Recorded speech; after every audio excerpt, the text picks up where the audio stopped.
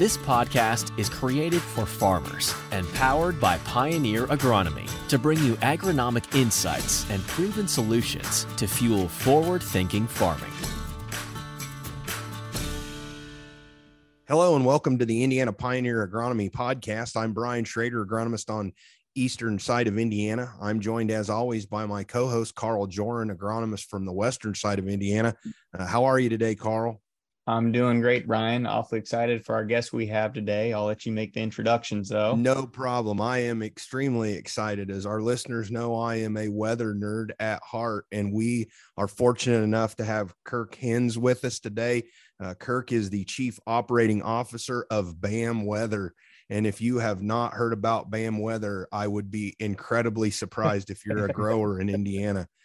These guys have an incredible footprint, Carl. I mean, they're doing a lot of things in agriculture and a lot of other things, but some of the coolest things I think they're doing is they're the meteorology source for the Cincinnati Reds, for the Pirates, for the Mariners, Eldora Speedway.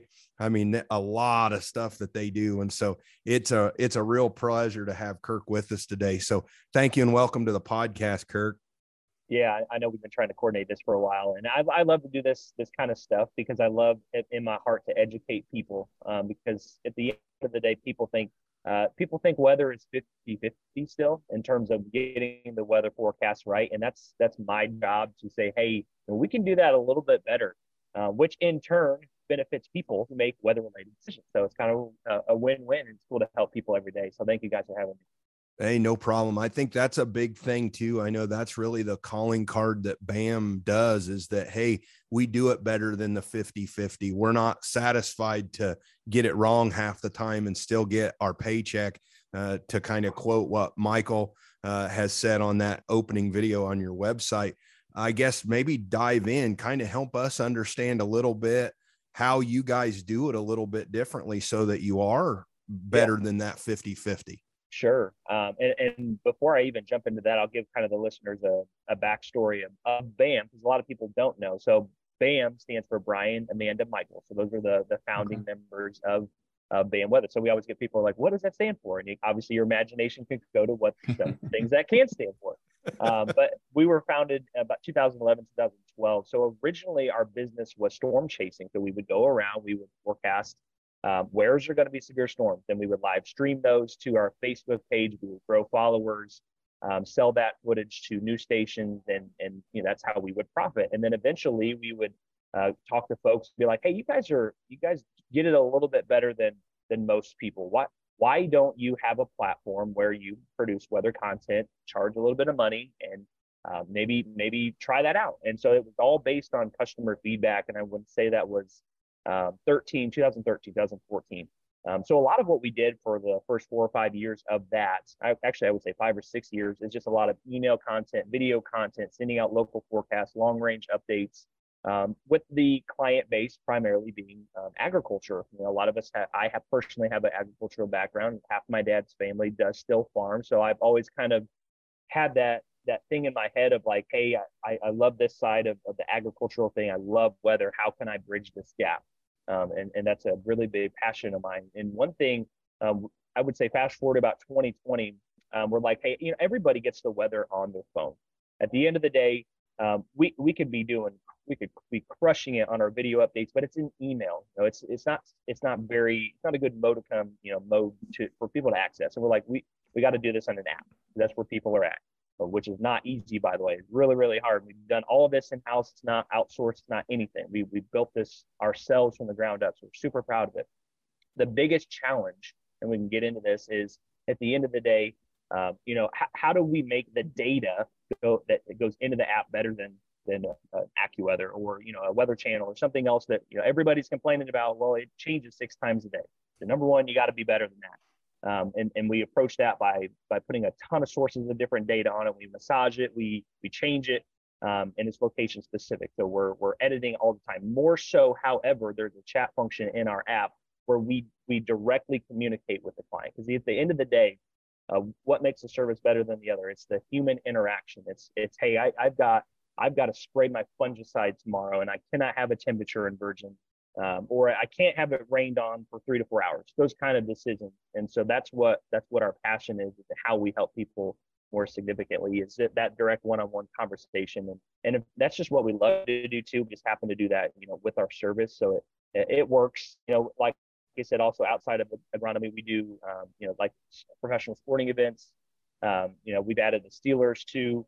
We do the Nationals. We help a lot of big people. It's just so rewarding to just be able to like make a difference in those kind of situations. So it's a lot of hard work. I don't want to understate that, but at the end of the day, we're just always trying to just look under every rock and do as better job than 50-50 as possible. Yeah, that's great. I guess one of the things that we hear about a lot from our customers, I think, Kirk, is this idea that, well, I need to know what the weather is 3 hours out. I need 3 days. But, we look at the 2-week forecast from the National Weather Service. How difficult does it become, and how much do you lose accuracy on those forecasts as you move further out? Can a grower, whether it's your service or otherwise in the traditional places we get, can they trust a 14-day forecast? Can they trust the 30-day? What's that continuum look like when they're trying to make those decisions you talk about? Sure. That's a very good question. And total transparency, I would say not even 14 days. I would say 5 to 7 days. There will be change when the forecast is generated by just strictly data. There's no implementation of, hey, this model's been doing better than the other model. Now let's give this more of a presence in the solution of the forecast than another model. So, and I say this because of the National Weather Service, and I know how that engine works. I've interned there, and it's a blend. It's a blended model solution, which in and of itself is not bad. But when it is just kind of a set it and forget it, based on just, hey, we're going to throw these models in it, what happens, which that's essentially what it is, then naturally, some models are going to be better than others are going to be worse. It's going to have a big bias. There's going to be a big room for error. You get into that 5, 7, 10, 14-day time frame, pound that by 2 weeks, and there are huge errors. There's huge fluctuations in the forecast. So without talking to a person that knows, hey, the European model's been better in this pattern, we're going to favor that model. It's just had a better handle. It's just seeing things better. Without that conversation, it's extremely difficult, or if impossible. There's no really 10-day forecast. Roll it forward 9 more days where it is going to be right. There's just not. That's because things change in terms of the low pressure systems, high pressure systems. It's close. It won't ever be exact. Well, it's a dynamic system, in and of itself. And so it's always changing. I guess that leads me to a question. We've got a lot of access to different weather data. Literally the raw data. So I don't want to pick on anybody, but a website that comes to mind for me is Tropical Tidbits. You've got access to those models right there. I guess from a lay person standpoint, can we learn anything from those models if we just put that in and start looking at that, or does it really need to be massaged and looked at and viewed from the perspective that you guys have as, meteorologists? Yeah, I think there is both. I will never tell somebody, because a lot of what we do is all self-taught. On total transparency, the education piece of what we do in the school system is not there. It really does not prepare you to forecast the weather, and it hasn't been the last 10 or 15 years. So I say that because people can learn. You can learn to a degree that, hey, if you really watch it closely, you're going to notice that the GFS model typically overproduces rain. And if you watch it really closely, you'll know that, and versus another model. So there is a degree where you can pick up on that without a degree, and that's for sure. Now, I will say the other flip of that coin is, I would highly recommend having a conversation with somebody like myself, because it does save a significant amount of time, because we do this 24 hours a day, 7 days a week. We know the weather model biases. Not saying we're perfect whatsoever. It's just more of an efficiency standpoint of, like, hey, we're looking at this at all times, and that way you don't have to. My question is there a metric beyond temperature, rainfall, growing degree units that you would like to see growers think about a little bit more? I know your guys' model, or app puts out a lot of different information, especially at that elite level of subscription. Is there something that these guys ought to be paying attention to that they haven't been in the past, Kirk? Yeah, I think that's a really great question. And we actually do, like, inside of our application, there's something that says probabilities. And essentially what it is it tells you, hey, this is my most likely total amount of precipitation. And it also tells you, hey, I'm 75% chance going to see this amount. And then there's a 50% chance and there's a 25% chance. What that does is it says, because precipitation and things like that, it's not linear. You can't say, hey, at this location, I'm going to get 1.5 inches.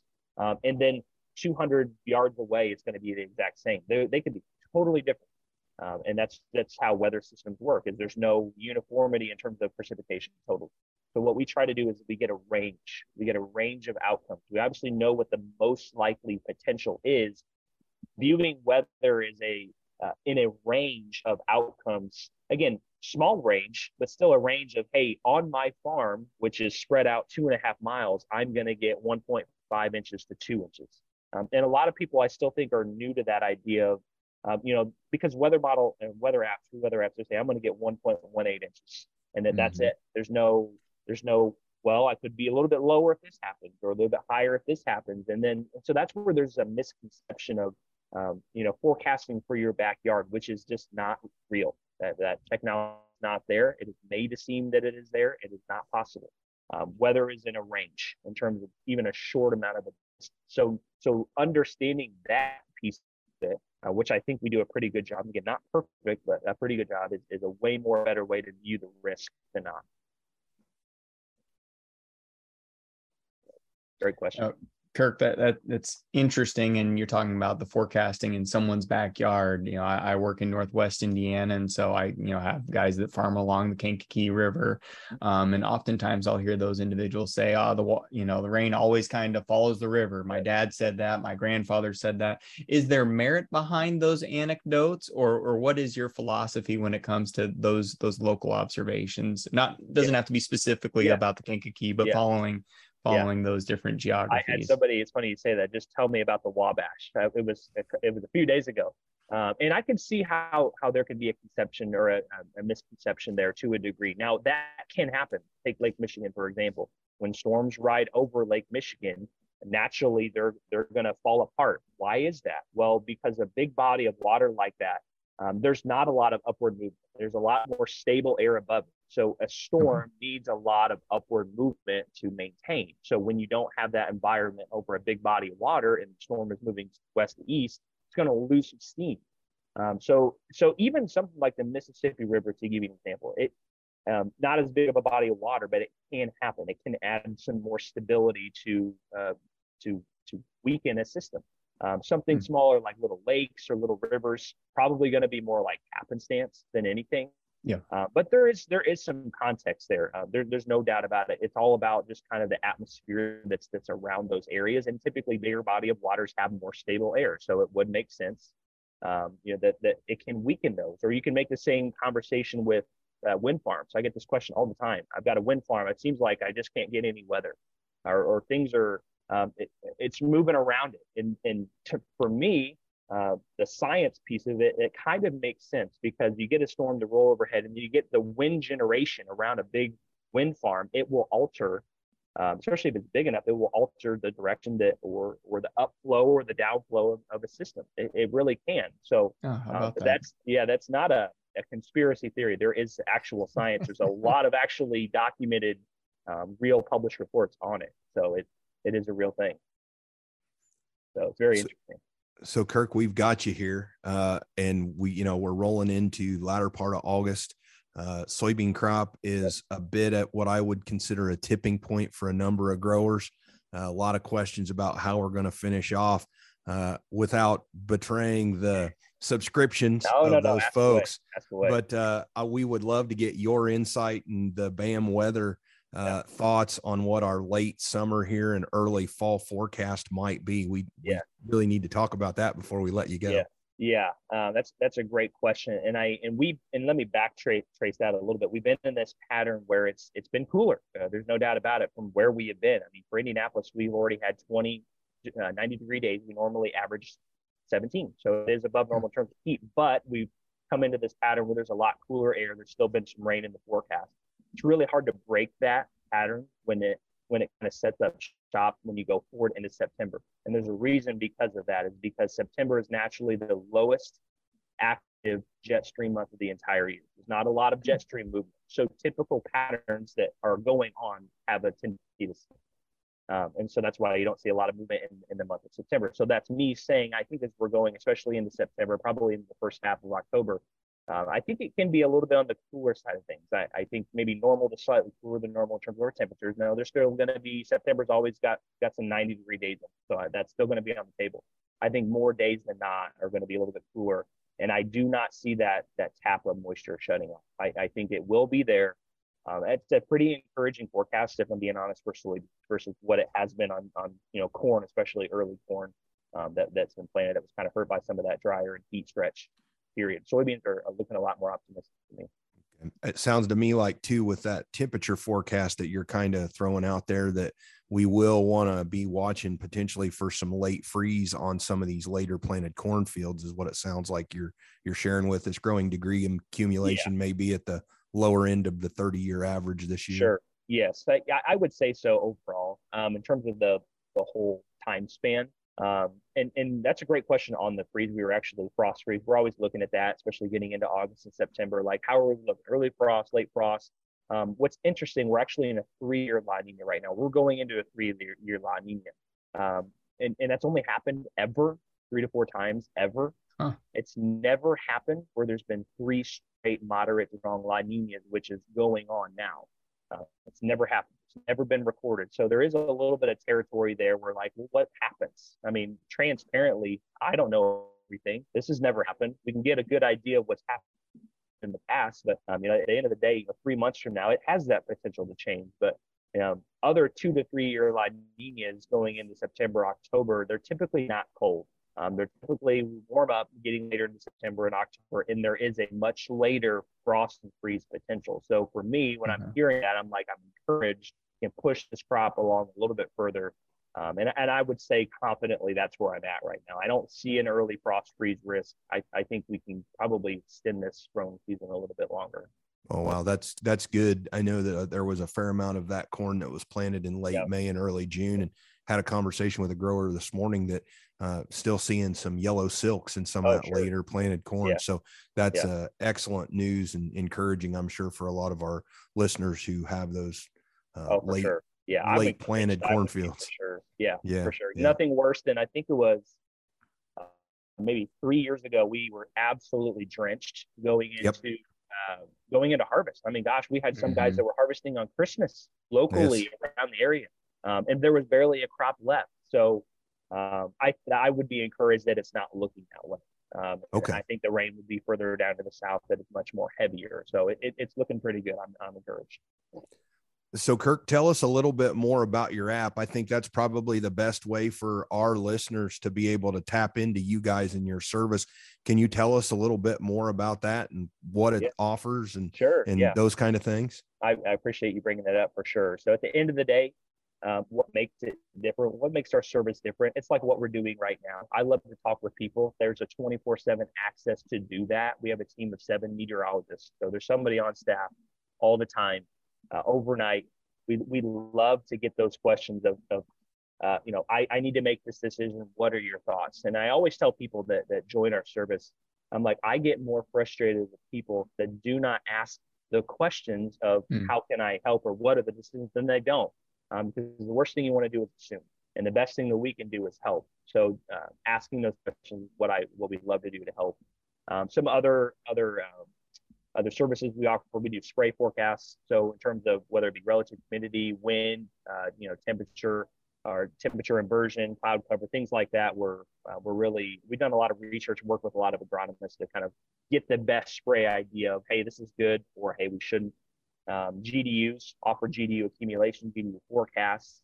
One of my favorite things is evapotranspiration. So how much moisture am I going to be naturally losing to just evaporation? So we got a forecast out to 7 days on that. So that's really cool for folks that do a lot of turf management or golf courses. Like, hey, I'm going to lose 0.15 inches a day, I can kind of gear my irrigation schedule, or even folks that irrigate too around that. And it does a really good job too as well. Just a higher quality in terms of, like I mentioned, the data that goes into it. So there's over 60 different weather models that get plugged into the application just for accuracy. I love our radar. It updates every 2 minutes. It's high resolution. So there actually isn't anything that updates more frequently than that. I offer a lot of future radar. Again, I don't want to turn this into a sales pitch, but a lot of my favorite things, or all of my favorite things, are inside the application, and it's all built on user feedback. So that's what I tie that piece in. We love to talk with people. There wouldn't be a Weather Portal app if it wasn't for people like, hey, I need this tool. This would help me. So everything that we add to it is pretty much based on customer feedback. At the end of the day, if it doesn't help you and it's not accurate, nobody's going to pay for it. And I wouldn't either. So we always kind of have that mentality, and I know you guys do too. You're in the helping business of people, and it brings you a lot of joy when you're able to do that. Well, Carl, I have a ton of weather apps on my phone. It's almost embarrassing, but not a one of them allows me to talk to somebody. Right.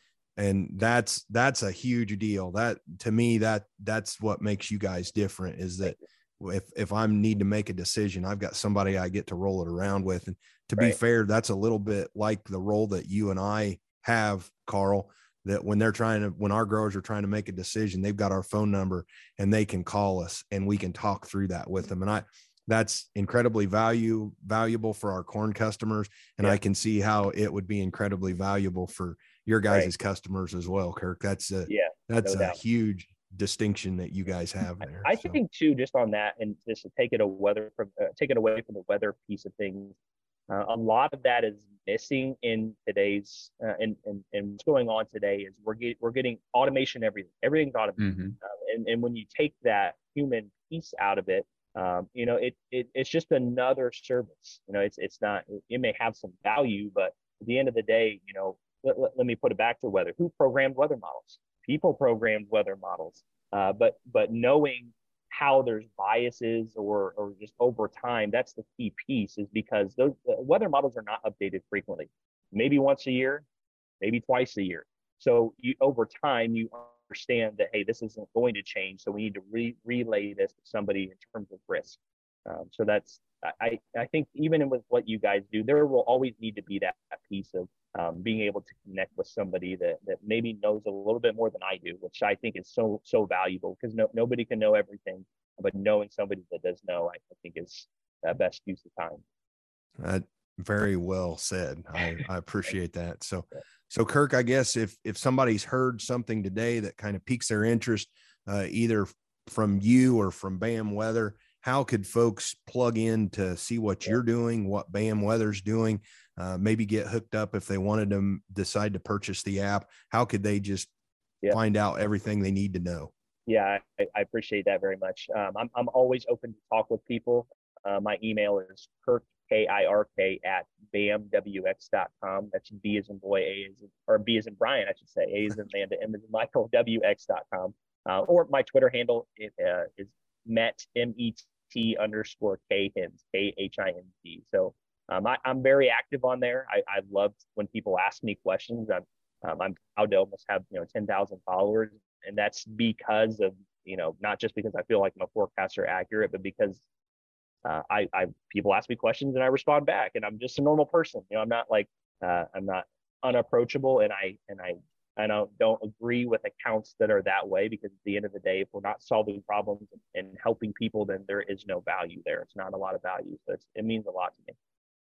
Well, we appreciate you coming on with us today and answering our questions and letting our listeners get to know you and BAM a little bit better today. So it's been a real honor for us to have you on. Yeah, likewise. I appreciate it. So Carl, you're very welcome. We do appreciate the time. So Carl, if folks need to get a hold of you, how could they get a hold of you? Yep, I can testify to Kirk. That's how we got connected, was on Twitter. So by all means, find him there. And if you're looking to find me and what's going on in Northwest Indiana, you can do so on Twitter at CJorn. And Mr. Schrader, how about yourself? Yep. You can find me on Twitter at BK Schrader or on Instagram at B_K_Schrader. And so with that, we thank you all for listening. We appreciate Kirk and the folks at BAM allowing us this time to be able to learn more about what they're doing and talk about weather in Indiana. And with that, we'll call it an episode. Thanks for joining the Indiana Pioneer Agronomy Podcast. Thank you for listening to this episode from the Pioneer Agronomy team. Be sure to visit pioneer.com/podcasts to access additional episodes and learn more about our extensive on-farm data and innovative digital tools that are fueling forward-thinking farming.